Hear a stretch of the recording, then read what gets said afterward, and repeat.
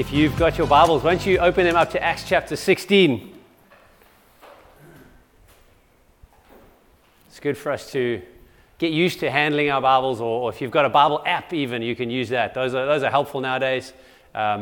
Also quite useful. There's a brilliant free one called YouVersion that you can download. It's got many different translations on. You can download the translations. They're not massive, and then you can read it even if you don't have signal wherever you are.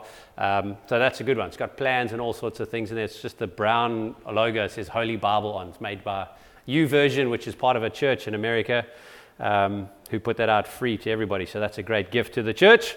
And I'm going to read out of Acts chapter 16. But just as we're reading here, just some background as you're turning to Acts chapter 16. We're breaking in sort of halfway into a story. So to give you some background, it's Paul's second missionary journey. So it's what's known as Paul's second missionary journey. So he's going up from where he was out of Jerusalem. In Acts 15, he was with the what's known in your Bibles might be headed as the Jerusalem Council. They had this issue around how much of the Jewish law do Christians and new believers need to, particularly the Gentiles, how much do they need to obey? And so it was really revolved around circumcision. And so fortunately for most of us, they decided that we don't have to go through circumcision when you come to conversion. And so that's quite nice for the men. We enjoy that. It was a good decision. Acts 15, that's why they definitely included it in the writing of the Bible. But it was a moment of kind of putting a flag in the sand and saying, this is what Jesus has done for us. We don't have to obey the law anymore. And particularly the ceremonial parts of the law and the sacrificial parts of the law. So they've got that. Paul and Barnabas have been sent out to go to the churches and go and deliver this decision from the Council of the Apostles in Jerusalem to the churches in the whole region that has started up. The churches would have been small. There was no email. There was no church online or anything like that because they hadn't had a pandemic. So they had to go in person and go and deliver this message to the churches around what is Asia Minor. So kind of where Turkey is, real close to where the fighting is at the moment. And so we see this. About AD 49 to 51, Paul goes on this journey, and he then goes on this journey, and then he gets stuck in Antioch for a while, and it just says he was there for some time, and then he leaves after some time. Paul and Barnabas were teaching the church in Antioch, and after that they then go on this next journey, and they're still delivering this message. They're encouraging the people in the churches, and they are teaching into the churches, correcting some doctrine, and Paul is keen to preach the gospel in various places, and he's going out. So what happens right before Acts 16, we get to this point where Paul and Barnabas have quite a sharp dispute. So they were quite a power team, Paul and Barnabas. They were two heavy hitters, and they have this real disagreement over who to take with them on their team.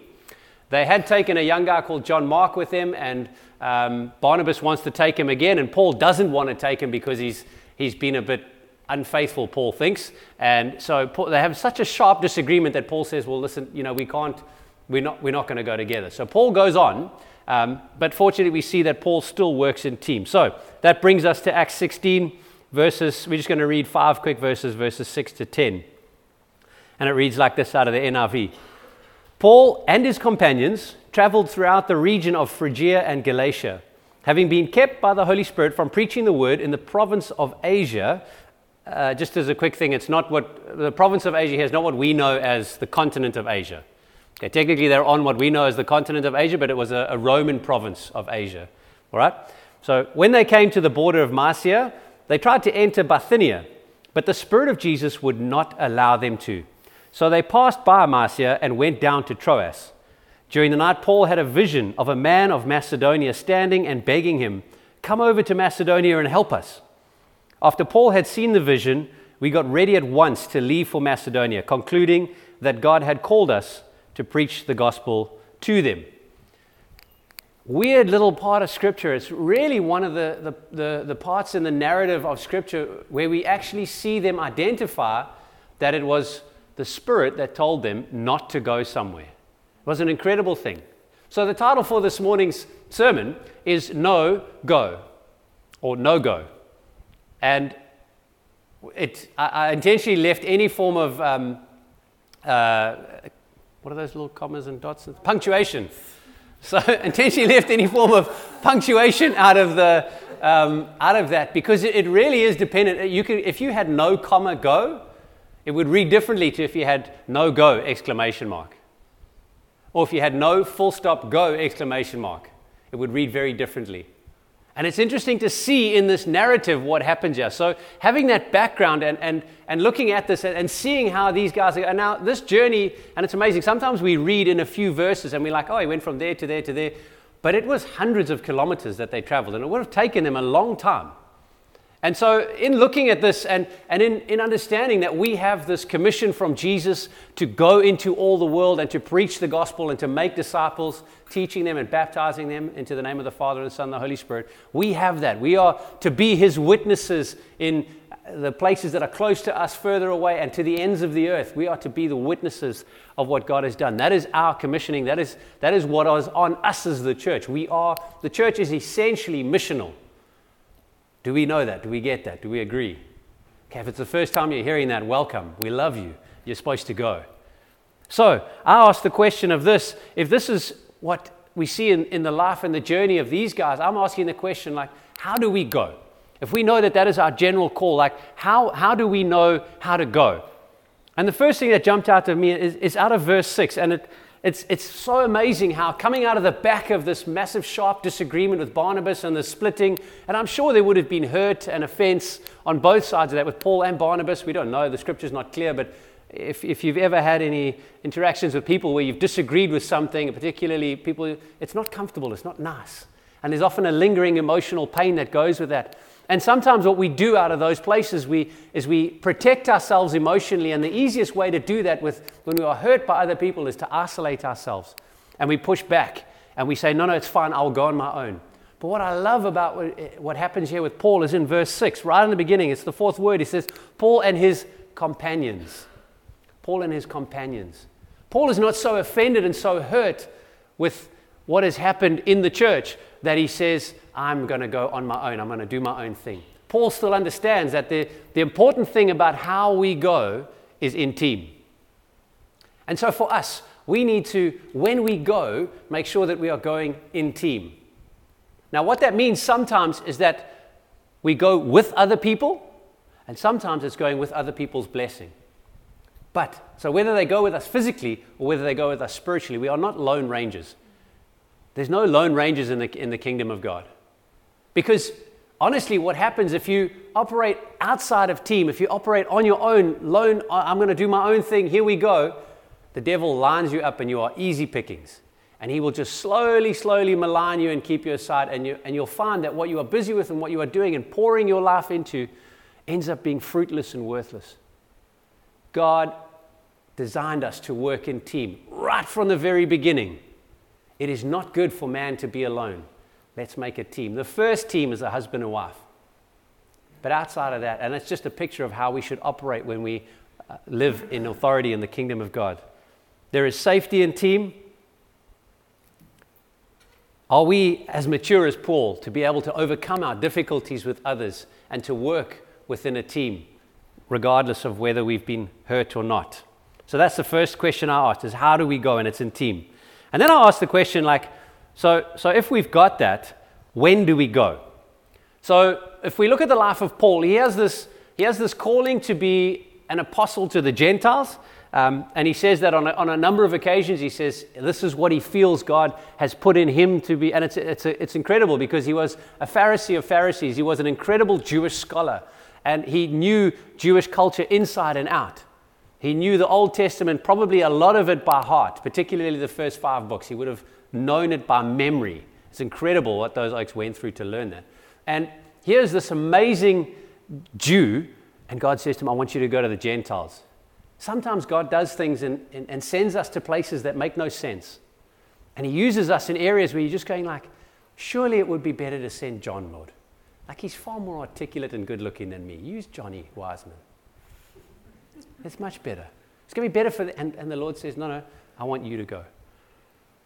So when do we go? Paul has this calling. He's delivering these decisions from the council. And Paul goes, and it's amazing because he goes and he goes to some of the churches, he travels, and then he's in Antioch. And it's almost like Paul has a fire under his bum. He can't sit still for too long. He's constantly like, you can see he's been there for a year or two in Antioch teaching, and then he's like, right, Barnabas, we've got to get going again, buddy. We've been here enough now. Let's go. And Barnabas says, okay, cool, let's take this guy. No, that's not going to work. But what Paul is doing is wherever he's going, whenever he can, he goes. Whether he's sent out with a decision to go and deliver to the churches, he's preaching the gospel and he's going and making disciples along the way in those places. Whether he's teaching in Antioch and he's going along there, he's preaching the gospel and he's discipling people. And this is our next key. And I love what Paul does here, because he's like, right, we're going on, we're moving. Here we go, we're going on from Antioch, up we go, and he's going north. Andy, did you put that map on? Do you want to put the map up, Andy, and it'll maybe help it. Okay, so it's not, I forgot to crop it for you. And we don't have a picture. Anyway, so you can see the top line that's running above the big pink thing in the middle is the province of Asia. So the top purple line that runs up there is kind of where they would have gone. I'm going to stand up here and do it. It's going to be easier. So Paul was sent out from Jerusalem, from the council, and he then travels all this way up. Tarsus is where he was born. He would have visited his family, and we're following this line here. And then we get to Acts 16, where he was teaching in Antioch end of 15 for a while. And then he gets sent out. Then he has a disagreement with Barnabas, and he goes off. Then they try to go north. They can't get into, this is Bithynia, this province up here.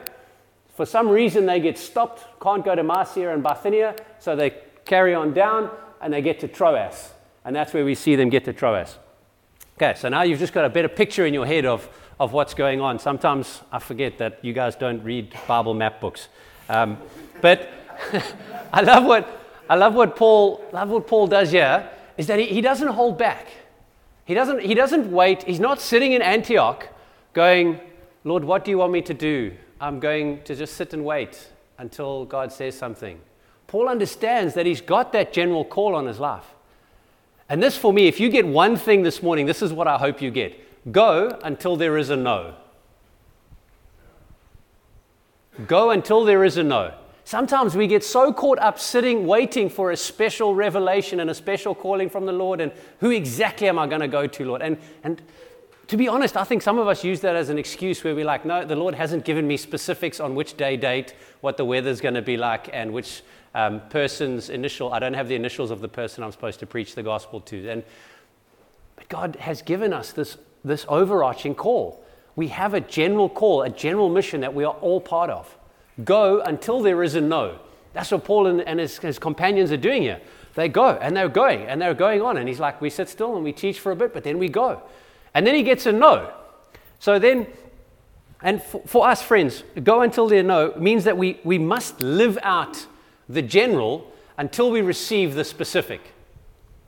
So Paul never received a go to Bithynia, go to Antioch, go to this from God that we know of.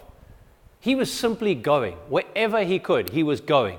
We must live out that general call that we all have of preaching the gospel to the nations, making disciples, teaching them, and baptizing them. That is our general call for all of us, being witnesses of Jesus in the power of the Holy Spirit. That is our general call. Live that out until you receive a specific thing, until you see exactly what that specific thing is. Because God will show you when you go. Some of us want to go and then be shown, but God will show you as you go. Does that make sense? Live out the general until we receive the specific. Don't limit how you view going. Some of us see this going as such a big thing. Like, I'm not an evangelist, or I'm not a church planter, or I'm not an apostle. I hate to break it to you, but you're part of apostolic Christianity. That's the inheritance we have. We're all sent ones. That's essentially what to be part of apostolic Christianity means, is that we are part of something that is a going, it's ascending. 2/3 of God is go.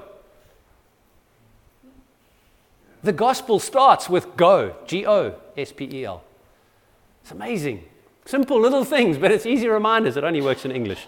But here Paul's going around, and our going can be so much more than crusades or church planting or things like that. You never know what God is going to do through you, lighting that fire in one person's heart of how beautiful Jesus is and the gospel is.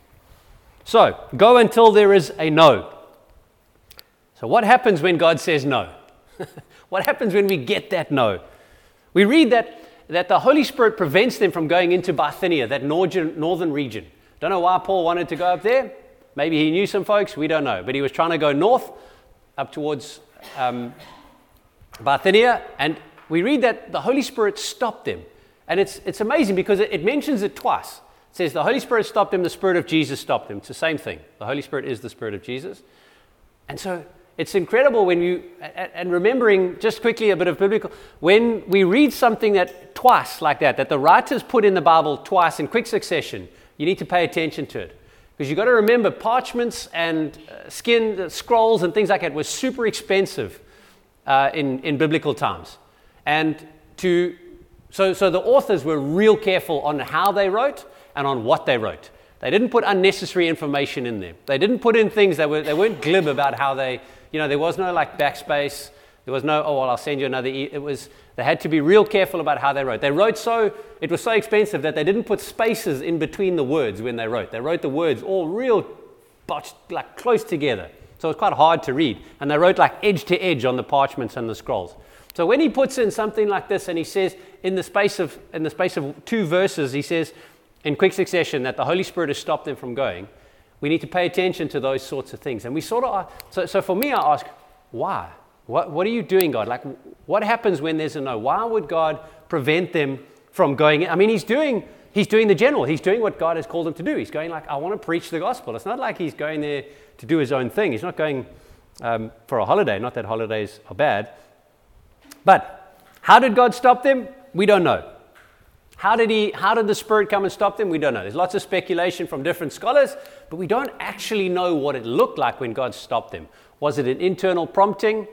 Were they not allowed to travel there by the Romans? Was there something else that stopped them from going up there? We don't actually know how God stopped them, but in some way they recognized that it was the Holy Spirit that stopped them from going. So they got a holy no.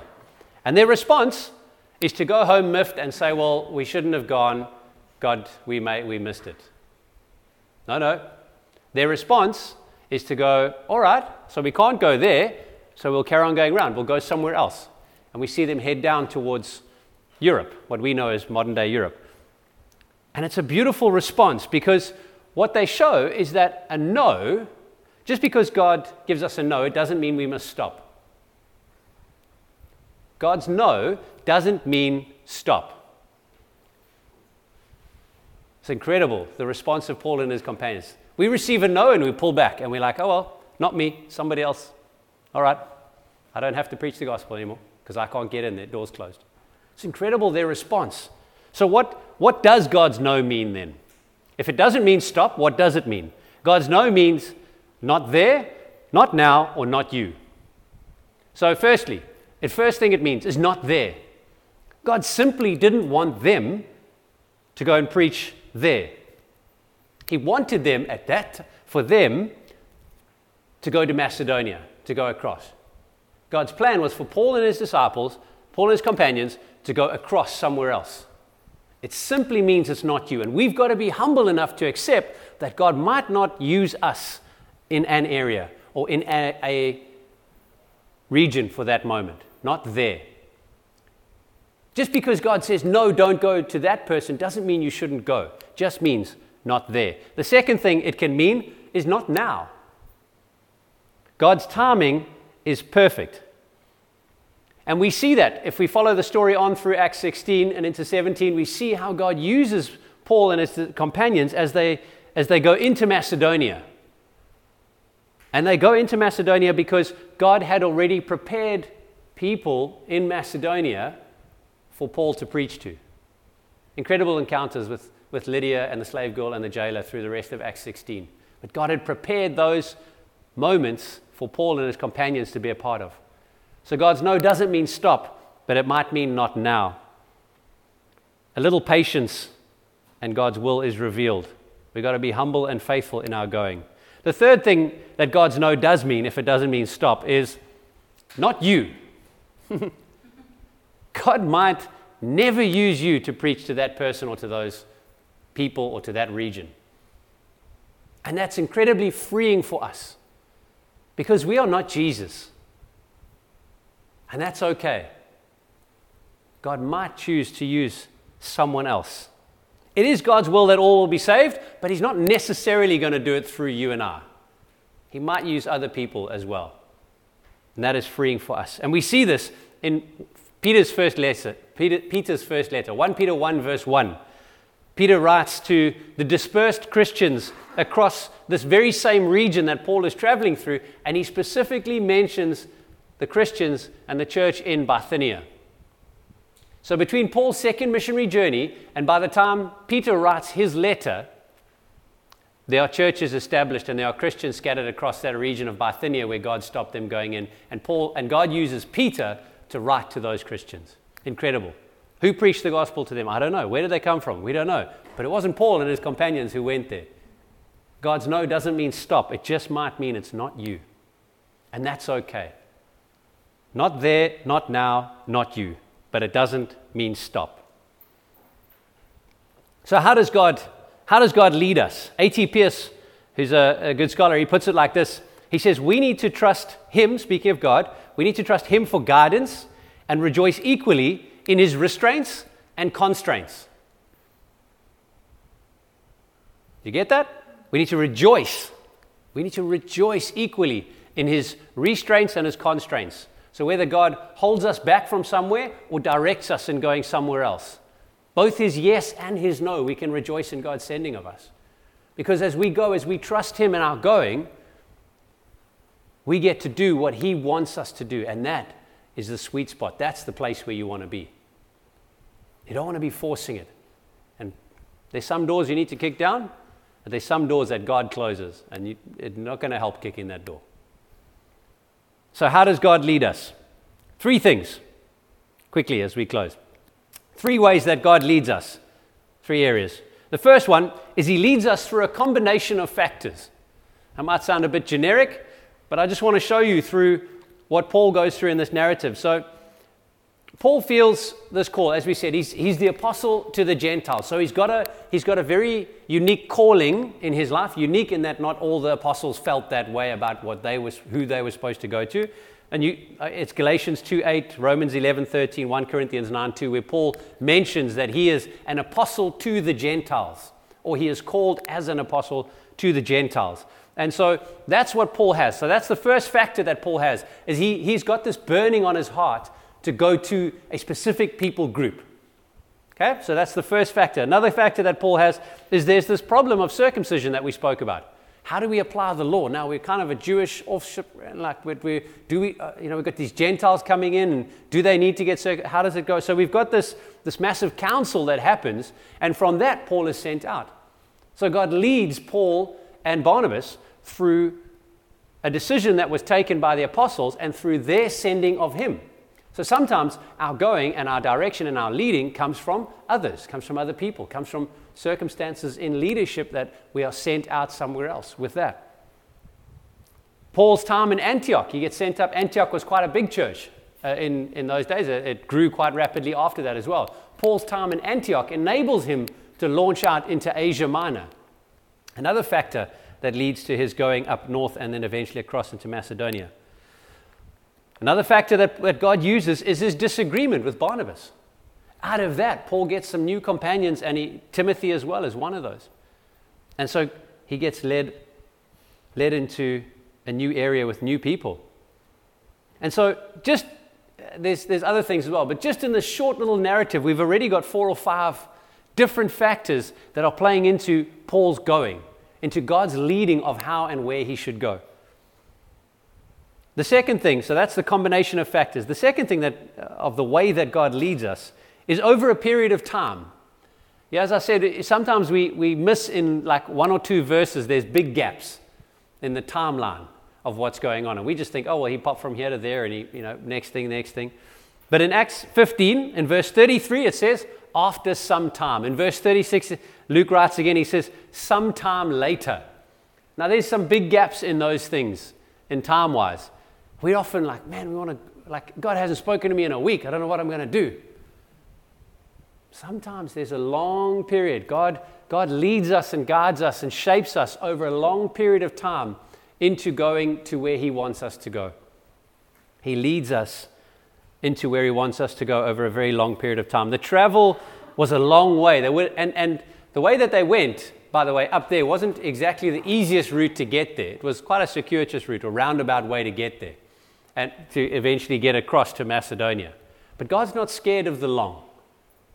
He knows along that way there's things that have to happen, whether they have to happen in the team that's traveling, whether they have to happen with who they encounter on the road, whatever it is, God's not scared of doing things over a long period of time. With our modern culture that is so immediate, that is so now, and so desiring of things like now, I struggle to buy physical books because I know I can get electronic books now.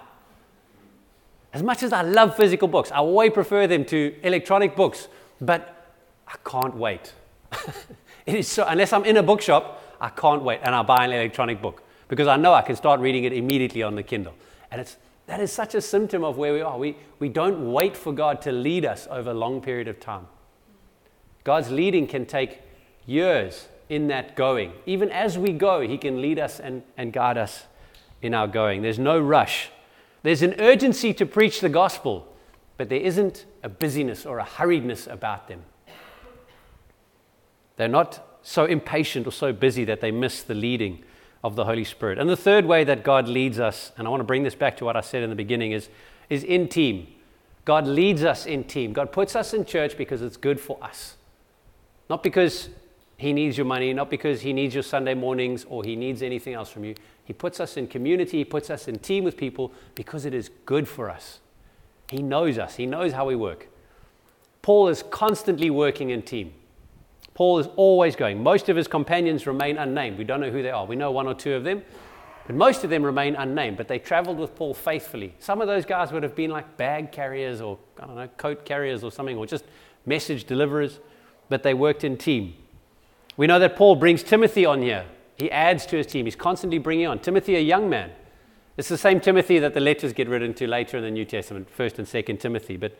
And we know, interestingly, if you read carefully, we can see that this is roughly where Luke joins, the author of the Gospel of Luke and the book of Acts. This is roughly where he joins them, because it's probably in Troas, which was on the end of that line that you saw on the map, because the language shifts from they to we. There's an interesting, you can go and read it, but the language shifts in Acts 16 there, where is Timothy stops talking about they did this, they went there, and then he suddenly shifts to we went on from there to here. We went on. So that's probably where Luke joined them on. Became part of the team and traveled with them. So going in team, despite the pitfall of working with others. And if you've ever worked with other people in a team, it can be challenging. It can be hard because other people, they just don't listen. If we're honest. They just don't want to do what I tell them to do. If you ever watch kids play, we are not much better, I promise you, as adults. We're just better at hiding it. But we're the same. We we just get cut full of working with other people, like fighting with you all the time. But God puts us in team because it's good for us. When we go, let us make sure we are going in team. There's no lone rangers in the kingdom. There's a mix of experience in the team. As I said, He's brought on Timothy, this young man, never been on any of this. We don't know much about Timothy. We know by the time when Paul was writing to him in his letters, so he had dropped him off and helped to send him strengthen the churches, Paul says to him, don't let people look down on you because you are young. So that is a fair bit of time after this journey. So Timothy was probably a teenager when Paul took him on board here. So a mix of experience on the team. The point being, you don't have to be a Pharisee of Pharisees and an apostle to go. You don't have to be the most super spiritual person in the room to go and be a witness of Jesus. Jesus uses all of us. Paul is Paul, but he also takes Timothy along with him. It is good for us to go in team. There's an old African proverb which says, if you want to go fast, go alone. But if you want to go far, go together. And it's true because it's biblical truth. It's worded in an African proverb, but it's true because it's biblical truth. So, God leads us through a combination of factors over a period of time, and He leads us in team. So what is the result then of their going? They have got sunshine and roses, and God loves them, and they are God's witbroekies, and they are His favorite, and they all earn lots of money from their side businesses, and they live happily ever after. No? No. If you carry on reading chapter 16, they end up beaten and imprisoned. What an incentive to go. Man, hey? come on missionary journeys and get beaten and imprisoned wrongly. By the way, wrongly. You haven't broken any laws. We're just going to do it wrongly. But this is it.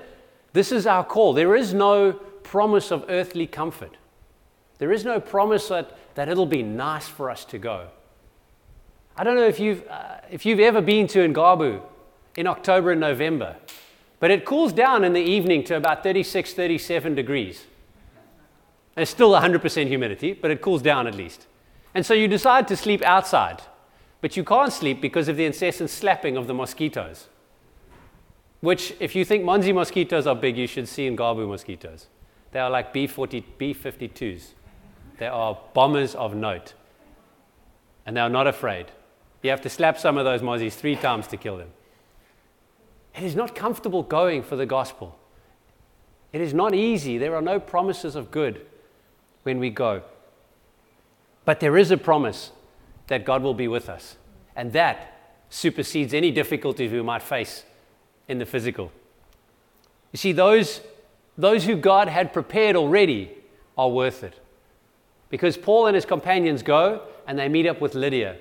Lydia's a wealthy businesswoman. She's an operator, a mover and a shaker. She's high society, purple cloth, most expensive cloth there. Probably in today's standards, kind of running a chain of Gucci stores on Fifth Avenue in New York. That's kind of the level that Lydia was operating at. She wasn't no more like Mickey Mouse, like, waist center cloth on the side. She was like Bern. She had like a fancy clothing shop. And God prepares this moment where Paul encounters her outside the city, and she ends up funding a church or funding the continuation of the gospel out of her home. Just after that, the next few verses, a slave girl, opposite end of society. And we don't even know her name. Slave girl being exploited for money by her owners because she's got a gift of foresight or prophecy or whatever you want to call it. And she's telling the truth.